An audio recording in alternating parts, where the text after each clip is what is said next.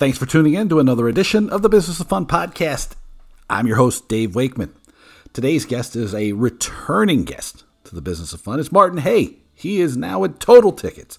And so we have a really good conversation about partnerships and ticket technology and all kinds of crazy stuff. But before I get to that, I want to remind you to check out my friends at Booking Protect.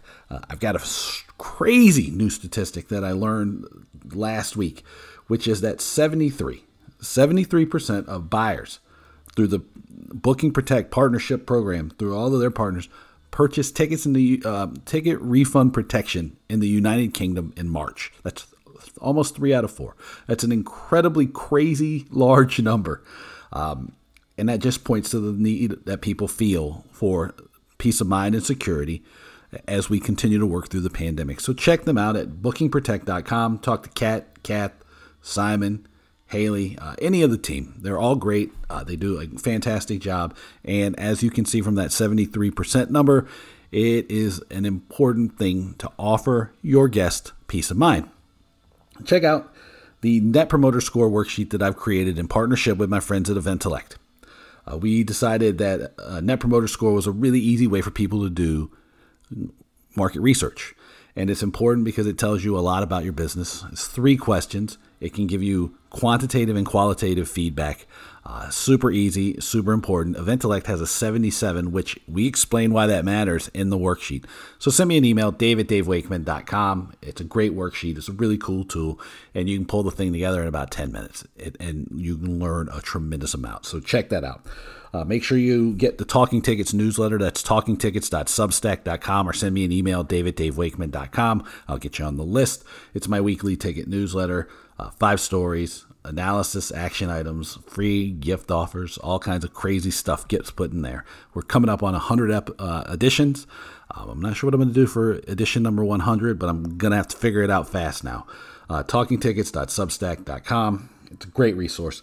And make sure you check out the Activate tool from my friends at ActivityStream.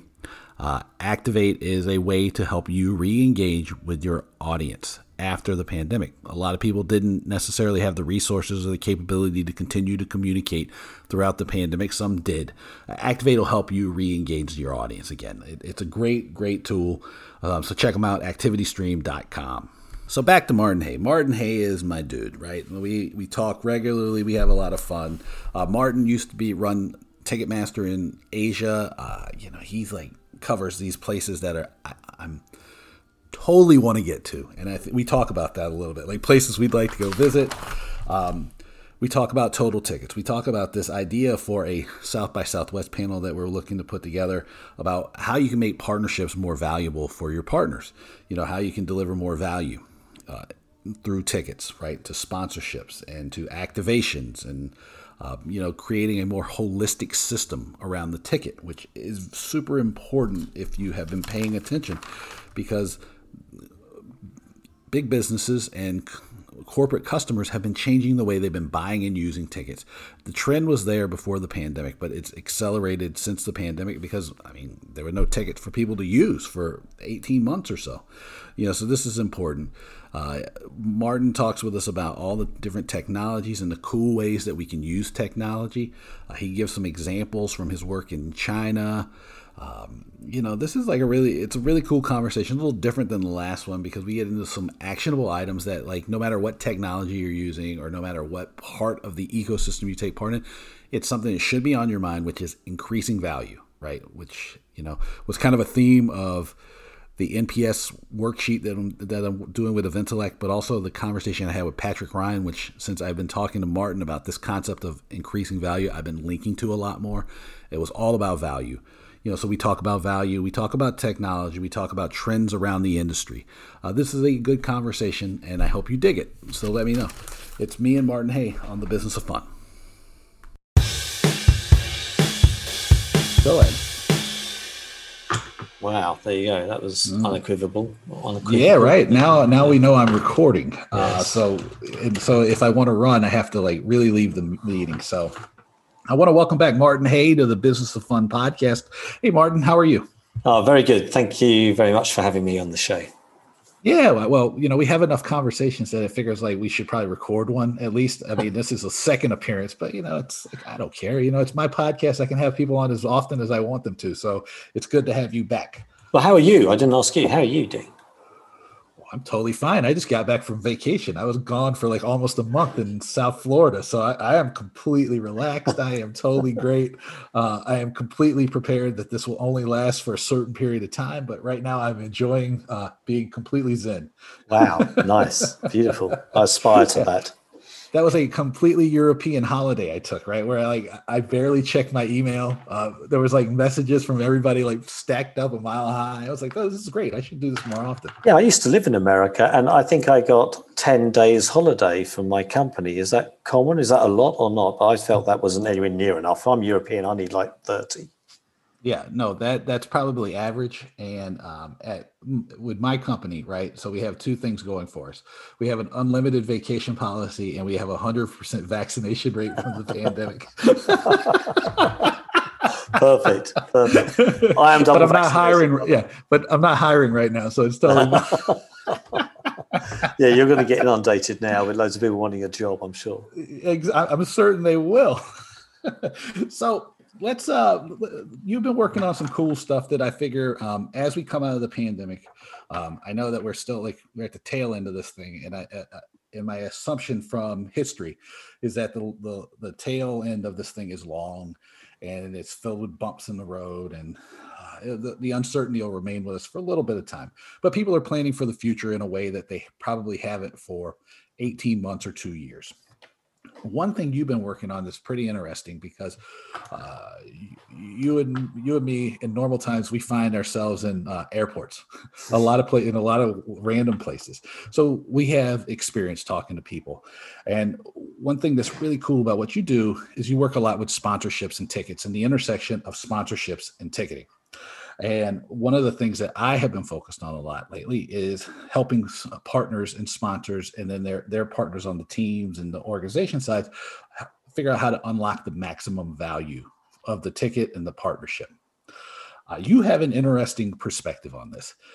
So let me ask you, coming out of the pandemic, what is some key guidelines and some key points that you can point us to help people understand, how to reclaim some of these sponsorships and partnerships that maybe weakened or lessened or went away during the pandemic, and how you as a partner can show your corporate partners the maximum value from a sponsorship or a partnership?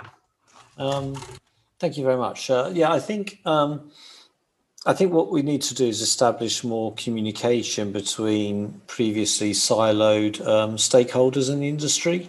The reason I'm coming at it from this point of view is that the company I work for has a ticketing company, but it also is a production house for a large music and arts festival. And at one stage, I ran ticketing, and I ran sponsorship for this large music and arts festival. And what I realized was there are so many untapped opportunities for ticketing to help sponsors and the promoters to achieve the sponsors' KPIs and things. They're just completely untapped. And so what I want to get out of this is I think that we need to establish more communication between the sponsors, direct communication between the sponsors of events and the ticketing companies, and more communication between the ticketing companies and the promoters, the event organizers, about the power of ticketing to unlock some of those sponsor entitlements and to monetize things. So if I'm not misunderstanding what you just told me is... Sorry, didn't I do a good job? No, you did a good job. What it is you know the drill. I reframe everything so that I can ask another question. Okay. I like to give everybody room to think and catch their breath. That's where so I can monologue here. But your hypothesis on this, and this is one I agree with completely, is that there is a breakdown in the way that all the key stakeholders in an event communicate with each other, right? And you're talking about, the venue management, the artist management, the ticket company, the sponsors, everybody kind of there's breakdowns in communication, because often, this is going to be my hypothesis, there's so many people that it's can be very difficult to make sure everybody's on the same page. Now, understanding that, and from my point of view, agreeing with that, how do you help get everybody on the same page? Because one of the things that I try to help people understand is that if we're all pulling in 100 different directions, we can't get anything done. And that's one of the challenges of unlocking the maximum value here. How do you help get people all on the same page so they can pull in the same direction? Well, I mean, that's a bit difficult because historically, these people haven't really spoken to each other, the sponsor and the ticketing company. Invariably, when I talk to some event organisers or promoters saying, well, why don't you do this or why don't you do that with regards to ticketing, they've already sold the sponsorship, because quite often ticketing comes down the line on when people start involving ticketing companies in discussions about events. Lots of things are already sorted out, or they're just way too busy. So the event organizer said, I haven't got enough time to try and offer a new entitlement or a fresh entitlement or something, or an entitlement no one's ever thought of before to a sponsor. And so that's pretty difficult. I mean, what we're asking for is that, what have I done to try and get these people all together? Well, I've been two of those people in the past. I've been the event sponsor and the ticketing company for the same event. And so therefore, I've realized there's all these opportunities, and I've enacted some of the things we may talk about today, I'll put into practice. But we've just got to get more people talking, right? And one of the reasons, one of the ways I'm going to do that, to achieve that, is by doing what we're doing now. Is we're having a talk, and hopefully lots of people will listen to this and think, well, hold on, maybe I'm Visa and I need to talk to Damai, who I think is the new ticketing company for the Olympics or something in China next time, I believe. Things like that. We need direct communication, sitting down, and education is a bit of a horrible word. I think we just have more communication around what's possible. Yeah, I think that education is one of those words that's becoming in danger of being overused and used in a way that will disenfranchise people. Yeah, I was going to say it'll turn people off. It's sure. When people are talking about personal brands or branding, it's been used so poorly for so long that it means absolutely nothing. It basically means people are spamming you. So yes, education probably is heading down that road if we're not careful. So just talking to people, right? Which is one of those things that people come to me and they go, well, I want to talk to you because I know you talk to people. I go, everybody should be talking to people. Business is done by people. Yeah.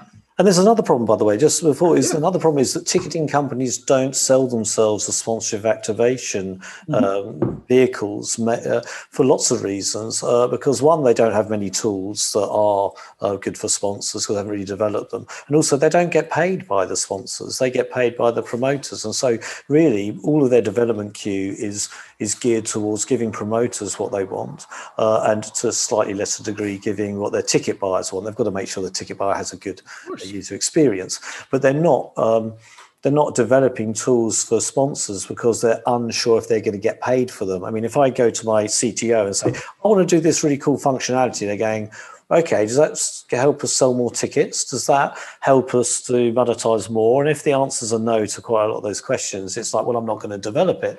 And I'd say, well, why don't we develop it? Because then perhaps more promoters will give us more business, right? Because we've got more tools for sponsors. So therefore, we've got to communicate rather than educate the promoters into, here are all the great entitlements that digital tickets and here's all the great entitlements that digital tickets can provide you. Why don't you go off and sell those to your sponsors? They're all cool. I mean, they're amazing tools. Amazing. We'll perhaps still touch on some of those later. Oh, yeah. Well, you bring up two good things, right? So the number one thing is we got to look at the incentives, right? So anybody asks me any question, because there's a lot of them that I answer over and over, and I go, well, you got to look at the incentives. And the incentives, like you said, people are super busy, or they're not getting paid for something, or it doesn't add value for them. They might be unlikely to do it. But the second thing that you brought up, which was a really great one about talking to the CTO and saying, oh, well, why don't we do this or why don't we do that, brings me back to another topic that I love to talk about, which is research, right? And understanding what exactly is valuable to the market. And so when we were talking about this idea of unlocking the maximum value for partners and sponsorships and teams and organizations in the ticketing ecosystem, I started thinking about research, and it seems that me, and I may be wrong. So if I am, you slap me down, you tell me I'm a knucklehead. It's totally fine. That's what I'm here for. How much research have you done over the years, or have you seen about the different, the amount of revenue that's unrealized, or the amount of opportunities that are missed, or different ways that people are looking to gain value from their live event experience? Because there's some really, really great numbers out there. Yeah, I mean, there's huge amounts of stats. I mean, we've done a lot of research into what marketeers say they want and how the attendees respond. I mean, I can give a couple of them. There's a Wakefield research thing here that 2/3 of live event attendees say they're more open to new ideas, brands, and products when they're experiencing strong emotions. Obviously, live events elicit strong emotions. EMI and Mosaic came up with this fact: about 84% of event attendees say they have a more positive opinion about the company, brand, or product or service that's being promoted after the event. Endless Events 2018, they say an overwhelming majority of event marketeers, 86% of them, believe that technology can have a major positive impact on the success of their events. I mean, I've got hundreds of these stats out there. And ticketing can be the intersection for this, between the brand and the event organizers and the event attendee. Let me ask you this too, because like some of the numbers, and I've looked at some of the similar numbers because we've been going back and forth about this for about a week or two, are coming from 2018, 2019. What have you seen change due to the pandemic? Because at least in the research that I've done and in the conversations I'm having, there have been some changes in behavior, right? Which obviously, because people were forced to isolate or forced to distance themselves, events couldn't go on or didn't go on with fans. How much change has happened since the pandemic? Has it accelerated the trends of people really finding value in this? Has it increased the emotional connection? Has it dampened it? What have you seen? You may have seen nothing, man. I don't know. Well, first of all, people's willingness to go to live events, it differs throughout the globe depending on how you feel about COVID and stuff. But I mean, what I've seen, I'm based in the UK at the moment, and what I've seen is that live events that never have sold out in the past are all absolutely selling out at the moment. So people's need to go out and enjoy themselves is absolutely huge. The people are exploding to go and have fun, and so live events can be part of that for one. Also, what I've seen is that willingness to change. I mean, if you meet anyone that says they haven't changed much in the last few years with regards to this COVID pandemic, about their behavior or about how they touch people, don't touch people, how they react with friends and things, I think there's hardly anyone who hasn't been significantly affected by this. And so, I mean, the job I wish I'd been in over the last few years would be digital transformation, because if you've been in it for the last 20 years, you'd have hated it because everyone says it's impossible to change. And yet in the last year or two, it's absolutely accelerated like you cannot believe.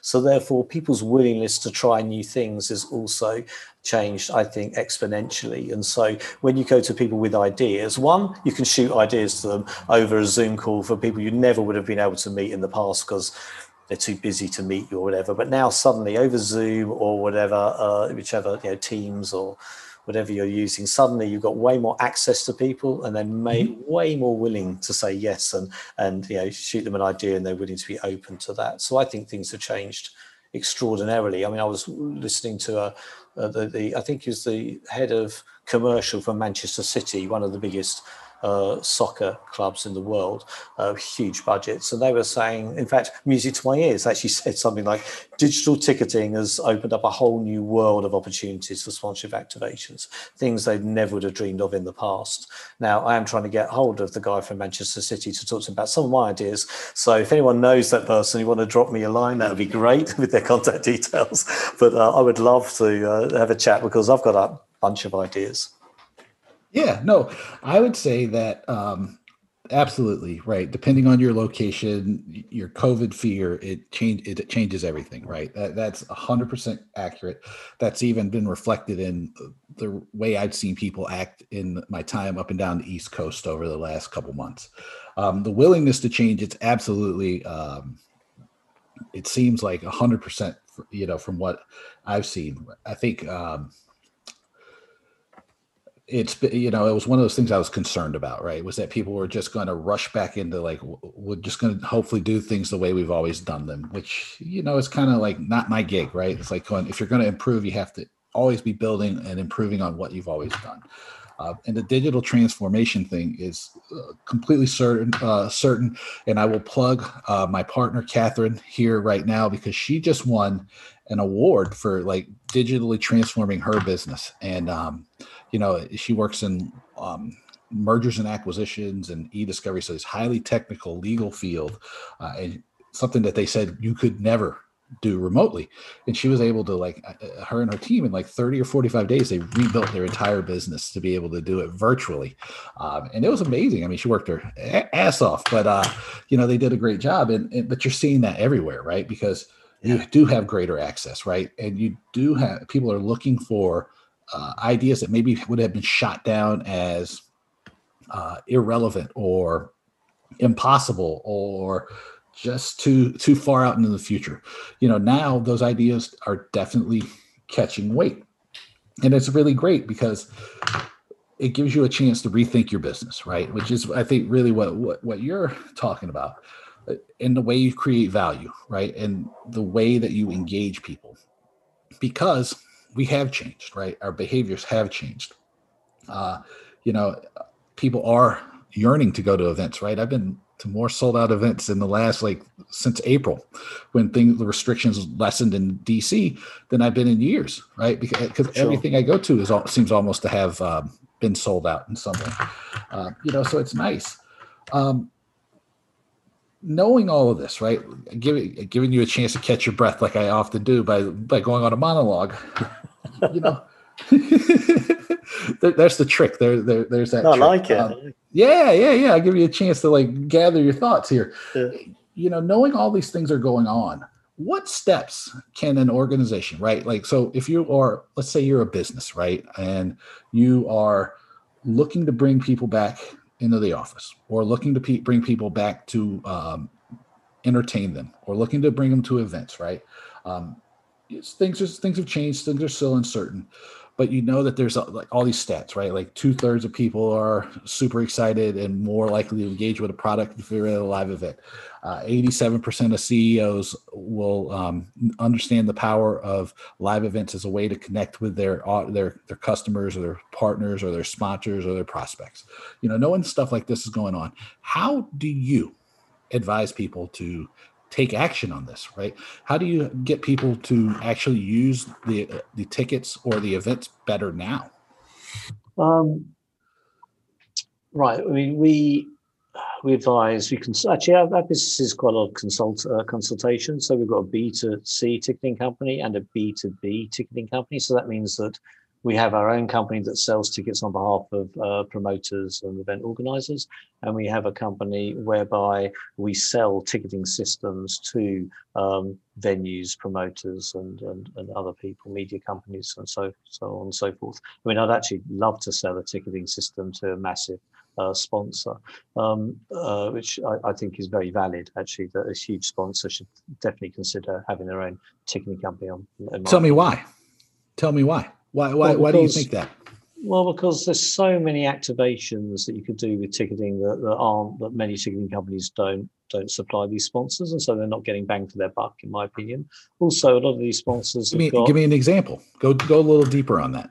Let's say if they're missing opportunities, because you used a good one about the World Cup and Qatar Air before. Yeah, I mean, if you're Qatar Air that is sponsoring the FIFA World Cup in Qatar next year, I mean, the ticketing system they're using, I doubt has got many activation entitlements they've given to Qatar Air. So the really simple one they could do is that anyone who buys a ticket or is fortunate enough to receive a ticket, it's likely it's going to be a digital ticket, I'd imagine. And so the chances of an open rate on that email that's going to contain this ticket is probably, I'm guessing, nigh on 100%. I mean, how many people are going to get an email that says, here's your ticket for the Qatar World Cup? Are you going to bother opening it or not? I'm guessing it's going to be 100% open rate. And so in that email that contains the ticket, which you probably download into a wallet or something, why couldn't there be an activation which helps Qatar achieve the sponsorship team of Qatar achieve some of their KPIs? And let's say one of their KPIs is we want someone to download our Q Miles app. Well, then why can't you have a link to downloading the Q Miles app, and in it an incentive to make sure people do it by offering 1,000 Q Miles for all people that download an app from who've bought a ticket or have been given a ticket. I mean, I'd imagine that would be absolutely enormous, the take up. And if you think that open rates on most people's marketing campaigns, it depends on which industry you're in, but they're in the low single digits normally, and click-through rates obviously are a percentage of that percentage. And so I would imagine that Q Miles campaign on giving 1,000 Q Miles away with a ticket as long as you download the app would be extremely successful. Yeah, no, we were talking about this, and this is an important point that I probably will highlight here. For most bad marketers, right? I'm going to go ahead and stake my claim in here that I am not a bad marketer. I'm going to actually say I'm probably a fairly good one. They will try to tell you that an open rate of 2 to 3% is good. It's awful. It means you're doing a bad job, or you don't have the right audience. You've trained your audience to ignore your messages. You're just sending too many. There's a whole bunch of things. What it means is you're failing. And then your click-through rate is usually 2 or 3% on top of that. So if you send out 1 million emails and 2% opens, and 2 to 3% of those, you're getting 100 or people possibly clicking through, and your conversion rate is probably less than 10%. You're not being successful. I'm going to open the door into the Dave Wakeman universe real quickly here to show you what a halfway competent marketer would do. The Talking Tickets newsletter, which everybody can get, talkingtickets.substack.com, has an open rate of between 45 and 50% each week. And of that, there's about a 15 to 18% click-through rate on that. And whenever there's anything that's like a book or anything for sale, the conversion rate on those click-throughs is another 25% typically, right? So some of those are links to articles that I'm linking to, but like anytime there's something like an activation or a call to action, the click-through rate is about, or the taking action rate is about 25% on the click-through. So if the newsletter is read by 10,000 people, that's what's that? 25% of that is 2,500. And so that if they click through, we're talking about 500 or 600 people are buying a book because I said so. So that's huge. What a real but that's what a real activation that is done well probably should look like. I'm sure there's people doing better than me, but that's what goes on behind my thing. And it's important because we were talking about this, and it's like, you have to pay attention to what your goals are. Like the key idea that I think Martin's making here is that you got to put your strategy before your tactics. And the strategy is going to tell you where you will compete and how you will win, what's meaningful, what's actionable, and what does success look like, and that's kind of the key of this whole thing about measuring the right things, doing the right activations, and creating value. Because now I'm going to turn it over to Martin, another monologue here, because people are sponsoring events, not just because they want to slap their name on something, but Martin, why are people, in your experience, the different reasons that people are sponsoring events? Because it's not just about eyeballs; it goes beyond that. And there's like hundreds of reasons. I mean, they could want it for brand association. Like Pepsi wants to be associated with Michael Jackson. By the way, I'm old, so I probably, when I talk about bands or people, half of them may be dead. There's brand awareness. They want their logo in places. It could be client entertainment or hospitality. It could be cross promotional activities, customer acquisition and retention, customer engagement, offline activation, membership reward program things that could be involved in, lots of things, PR, reach new audiences, staff entertainment. I mean, you've got to be able to, what's quite interesting is that whenever as head of sponsorship for Clock and Flap, which is the music and arts festival that I'm involved in, which is in Hong Kong. You've got to say it slowly, Clock and Flap. I mean, the first thing I would ask a sponsor is, well, what are your KPIs? What do you want to achieve? And I remember, I'm not going to tell you the bank's name, but I remember one bank came to me and said, we really want to get people to acquire credit cards. And the reason for that is because they think a lifetime value of a credit card acquisition, or the value to them, is like $200 or whatever it was at the time, to acquire someone. And so they said, right, we want to get 200 people to sign up to get a credit card, and so we want to sponsor your event. And I said, okay, what do you want to do with that? And they said, well, we want to have basically very attractive boys and girls, young, very attractive, standing. As soon as people walk in through the gates to our wonderful music and arts festival, they wanted some boys and girls wearing nice clothes and looking really cool to walk straight out in front of them and say, do you want to have a whatever credit card? Fill in this form. That's going to kill my event, right? So what I did with them is I said, okay, well, if I can create an activation that can get you those 200 credit card signees before the event even starts, can you not do that activation on site? Because I don't want to kill my event by having people wandering around saying, do you want to sign up to a credit card? And I mean, we didn't end up actually doing this, but we have done it with another card operator, that we have delivered an activation whereby we got X number of people acquiring a credit card to an event before they turned up at the event, because in that email that sent them the ticket, they had, do you want to have a XYZ credit card? And they actually did apply for it, which means that the event organizer's happy because they haven't got lots of people running around on site shoving forms in their faces, and also the sponsor's really happy. So we have to talk to the sponsor about what they are trying to achieve and see if we've got a mechanism to help them with that. Well, right. And this is something that I'll plug another thing I'm working on, which is I'm going to be speaking in Vegas on August 15th, 16th, and 17th at the ALSD and Ticket Summit. And one of the things I'm going to be doing is doing a training for young salespeople in sports business, mostly like premium. But one of the things that I'm going to bring up, and if I only get this point across, I'll be successful. So if it's important for them, it's important for people listening today, which is you got to improve your business acumen, right? And what Martin, I think, is saying here, and again, this is like, so he could smack me around and like tell me how much of a knucklehead I am, is part of the activation and maximizing the value of a partnership is understanding just what Martin was talking about, which is what are your goals? What are your KPIs? Like, what does success look like for you? Because you can create something that won't detract from your event. Because in too many instances, when you go to an event, these activations and these partnerships are done in such a clumsy way that it detracts from the event, right? It probably has, yeah. And what it does is it has the opposite impact on your brand. It has the opposite impact on the experience. It has it turns all these positive things around. And so you have to be smarter, right? Like Martin says, we don't want people like standing there like inundating people as they walk in the door. Like, you want to sign up for the credit card? No, you want to make it a little more subtle, right? Like a little more like cool, right? Like in the lead up, right? You know, if you sign up for the credit card now, maybe you get like a $10, like a credit for a free drink at the, too right. You know, at the thing, you get a half off. Well, I hate discounts, Martin, but maybe you get a special price on a T-shirt, right? Some kind of merchandise or something. I almost walked into my own trap. Yes, you hate that. I know. I've read that.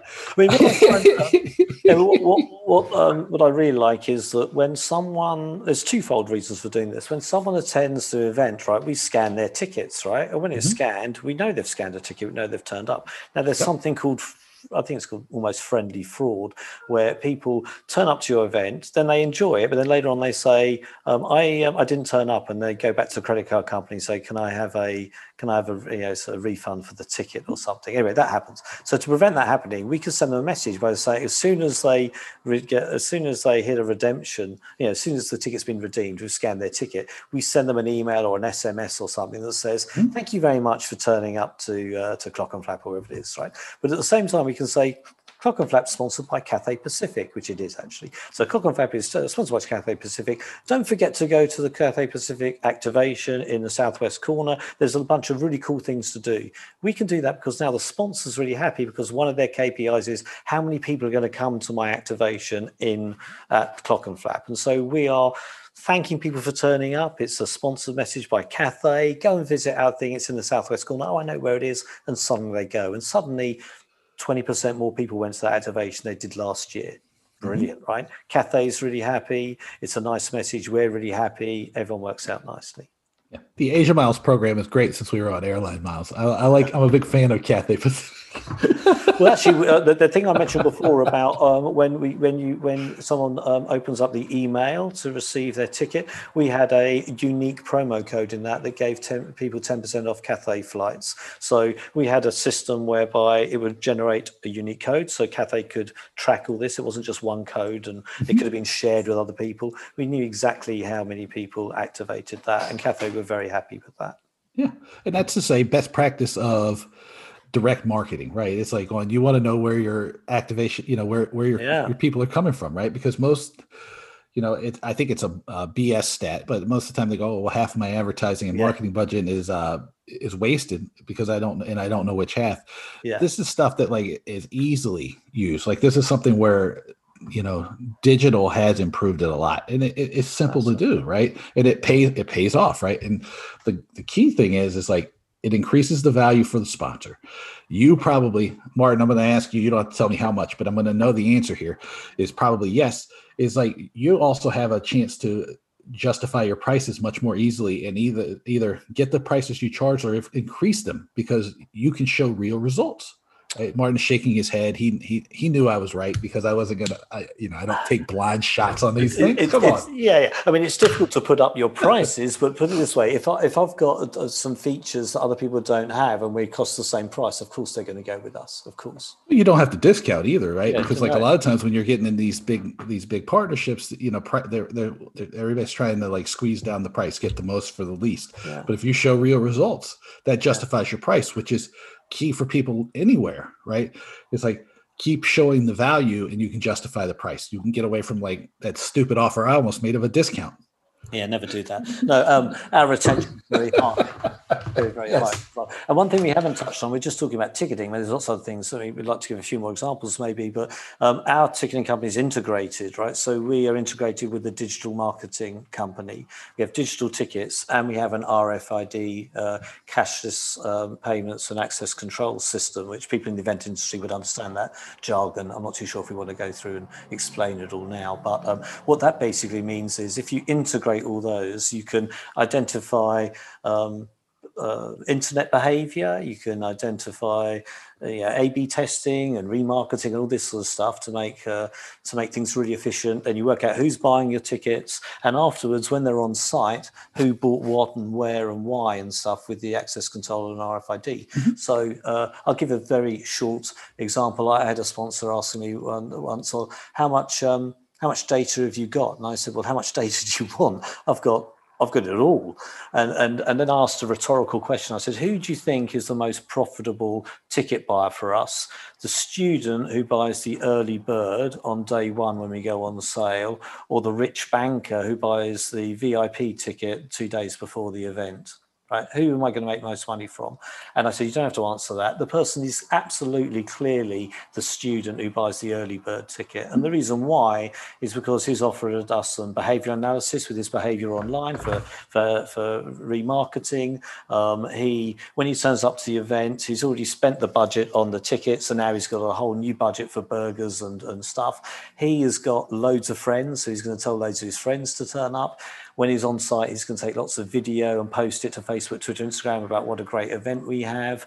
And the rich banker, which I used to be one, maybe not so much rich, but I definitely used to be a banker. I've got no mates, right? And I'm only going to turn up for the three bands I really like on, the one band on the Friday, the one band on the Saturday, and the one band on the Sunday. I've got no mates. I'm not influencing anyone else to turn up. I might be in the VIP area, so I'm not spending any money on extra burgers and whatever.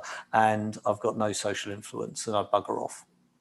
Yeah, that's absolutely right. There was an example. I went to a baseball game a couple weeks ago, and I was talking to some partners that I have, and they were saying, "Oh, with this digital ticketing, right? Like they can do it through the ballpark app for MLB, that how much more data, useful data they had, Yeah. which is like." And so then they were explaining to me, we did this college student ticket special because we have a lot of colleges in our town, and the per cap on the college kids was like so much higher Yeah. than anybody else because all they were Of doing course. was buying beer the whole time. And it Yeah. was like they were like, "This is amazing," and they're like, "Oh, this helps us understand because they're much more valuable than anyone else."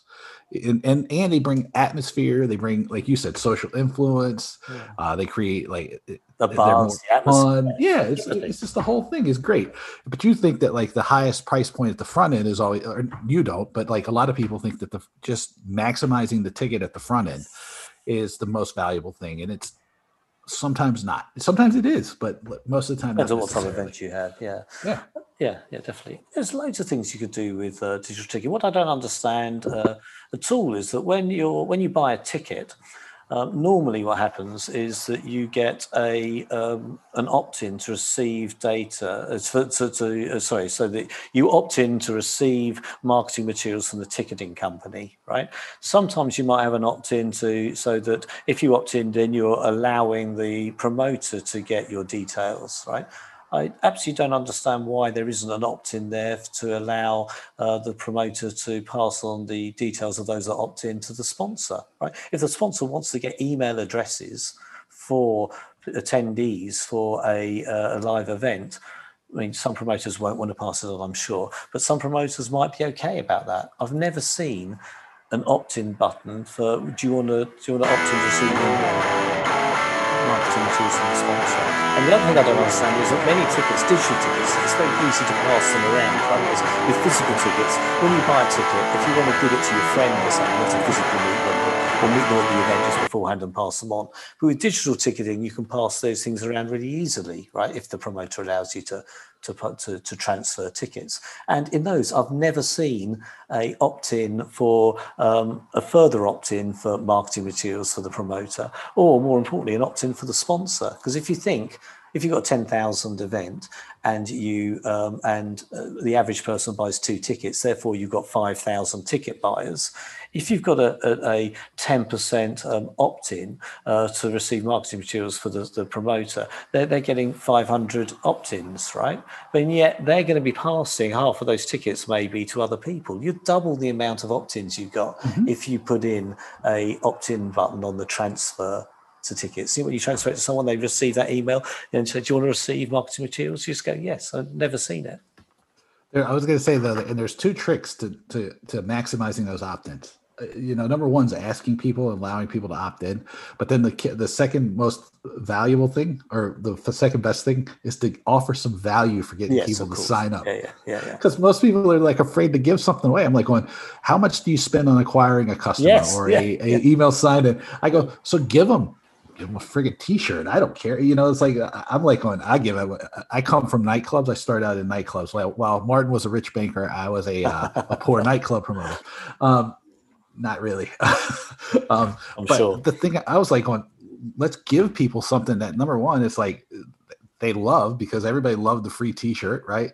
It created brand affinity. It got a higher uptake. It increased our per cap spending, like all these positive things. It's like, first ask and then offer some value to increase the ask Yeah. offer, right? Like I people mean, love this stuff. you've just given me a great idea. Why don't we do that for the next Glockenflap, right? And Cathay might be the sponsor. We'll say, if you click here to receive marketing materials from Cathay, you get 1,000 Asia miles, right? Right. Or you can have, like, I mean, a cool thing, right? For them might even, and again, cultural thing, they could offer up they design, their designers create a t-shirt or a poster or some kind of piece of swag or merchandise that you have to go to the activation to pick up, right? And with that goes along with that text that they get that says, go to the Cathay Pacific and pick up your thing, right? See, I'll be expecting my commission check pretty quickly. That'll be great. Margins are extra thin in ticketing these days, but yes, of course, you get that. Of course, yes, of course. So So let me ask you one final thing then before we go. Looking at the thing, because you have, like me, you have a kind of a global perspective on these things. What are some of the things you're looking forward to either changing or improving coming out of the pandemic? Because I mean, we've been goofing off and having fun here, talking about ways people to add value. But what is from your point of view? What does the future look like? Because Asia is, at a different spot in the pandemic than Europe, where you're at right now, or even America, where I am. What do you see? And like, what does the future look like from your point of view? I think the digital transformation thing is quite interesting. In Asia, where I used to live for 17 years, amazingly, none of the ticketing companies there really do any cross-country selling at all. So imagine if you're in America and you've got 51 states, or 50 states. It's a bit like Texas not cross-selling to any events that are happening in Arizona. I mean, it's crazy, right? You've got to be able to cross-sell. I mean, some of the distances between Arizona and Texas are greater than quite a lot of the distances between the countries in Asia. I speak to B2C ticketing companies in Asia all the time. There are about 120 of them that I know of, and I probably know the key decision makers in quite a few of those. And digital, in the past, they've been very, very, very, very conservative, and they're less so now. So they want to have more conversations about cross-selling, about digitalization and things. And so what I think is going to come out of this is a lot more collaborative conversation, because in the past, if I'd rung up these people, they'd all be just too busy for one of it. And also, because they're too busy and they're a bit siloed, they wouldn't really be into much business development. But I think BizDev has exploded recently. No, that's good. No. I mean, I think that, again, go out and talk to people if you can, make sure you add value, right? Which I think Martin does. Me, I'm a little 50-50 if I add value most of the time. I think that's absolutely correct. I think, but I want us to go, me and you, I want us to go to places like Azerbaijan. I want you and I to go to Kazakhstan. I mean, these places, I actually have been to these places on holiday, which makes it a bit easier for me to visualize what it's like. But some people think these places are backwaters. But I mean, Azerbaijan's got the Formula One Grand Prix a while ago. There's a lot of money out there, a lot of forward thinking out there. That I'd like to go to some of the less obvious countries and help them leapfrog, not go from laptop to mobile, go straight to mobile, don't have to go through this horrible transition that people are so wed to physical tickets and they have to go to digital tickets. We go straight to digital tickets. Yep. I think there's a huge, brave new world out there of these markets that are really willing to do some interesting stuff.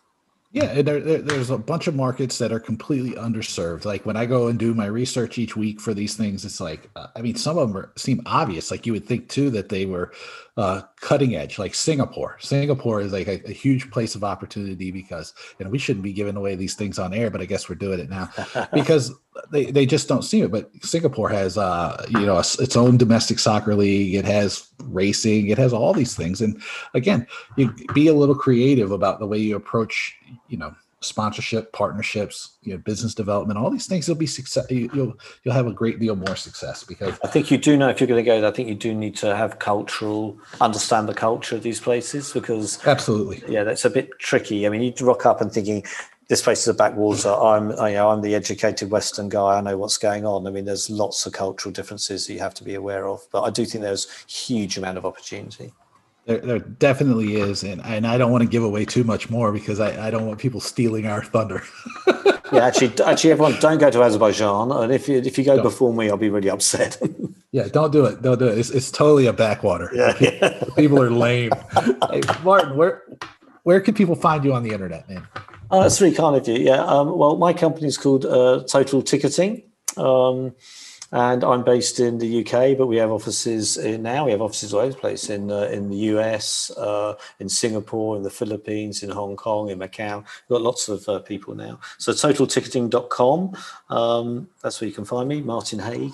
Haigh is spelled a strange way, Haigh. So I get a lot of people used to be really annoying. Used to live in America. I used to turn up to go to like some really cool sort of spots for dinner and stuff, and I'd say my name and no one could understand it. And then some Polish guy would turn up with a name that's got 18 letters long with way too many consonants, and they'd always be able to pronounce their name, but not mine. Anyway, that's a bit of a long story. There's a huge Polish population in New York. That's why everybody knows. Everybody knows it. Well, Martin, thanks so much for doing this, man. No, thank you very much. It's always great to speak with you. I always enjoy it. So thank you. Let me know what you thought about my conversation with Martin. Send me an email. It's dave@davewakeman.com. Check out the brand new and improved davewakeman.com. My designer did an incredible job.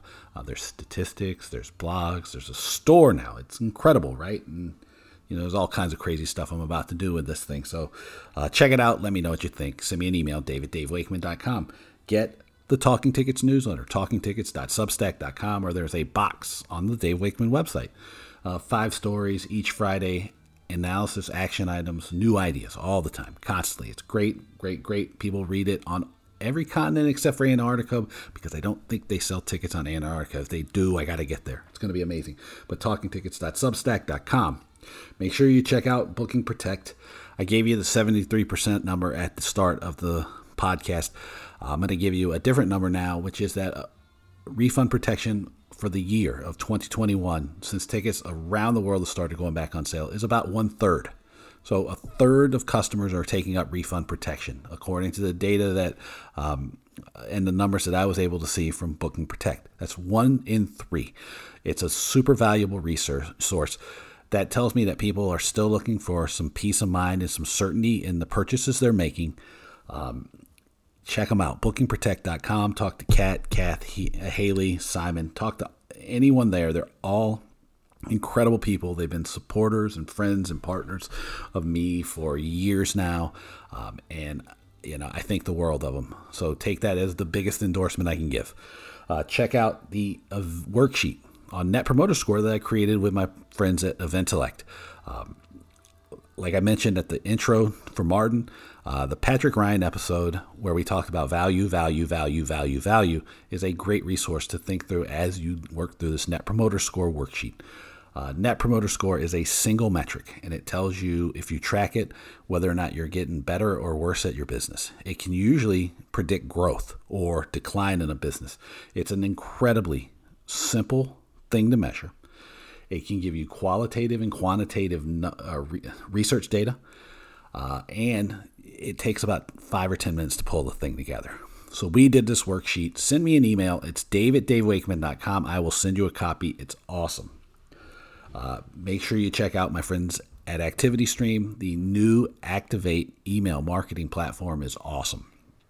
Okay, it'll help you re-engage with your customers. It'll help you turn your data into actionable insights. It will help you reconnect with your audience now. So activitystream.com, it's awesome. As always, thank you so much for being here, and I'll talk to you soon. Take it easy.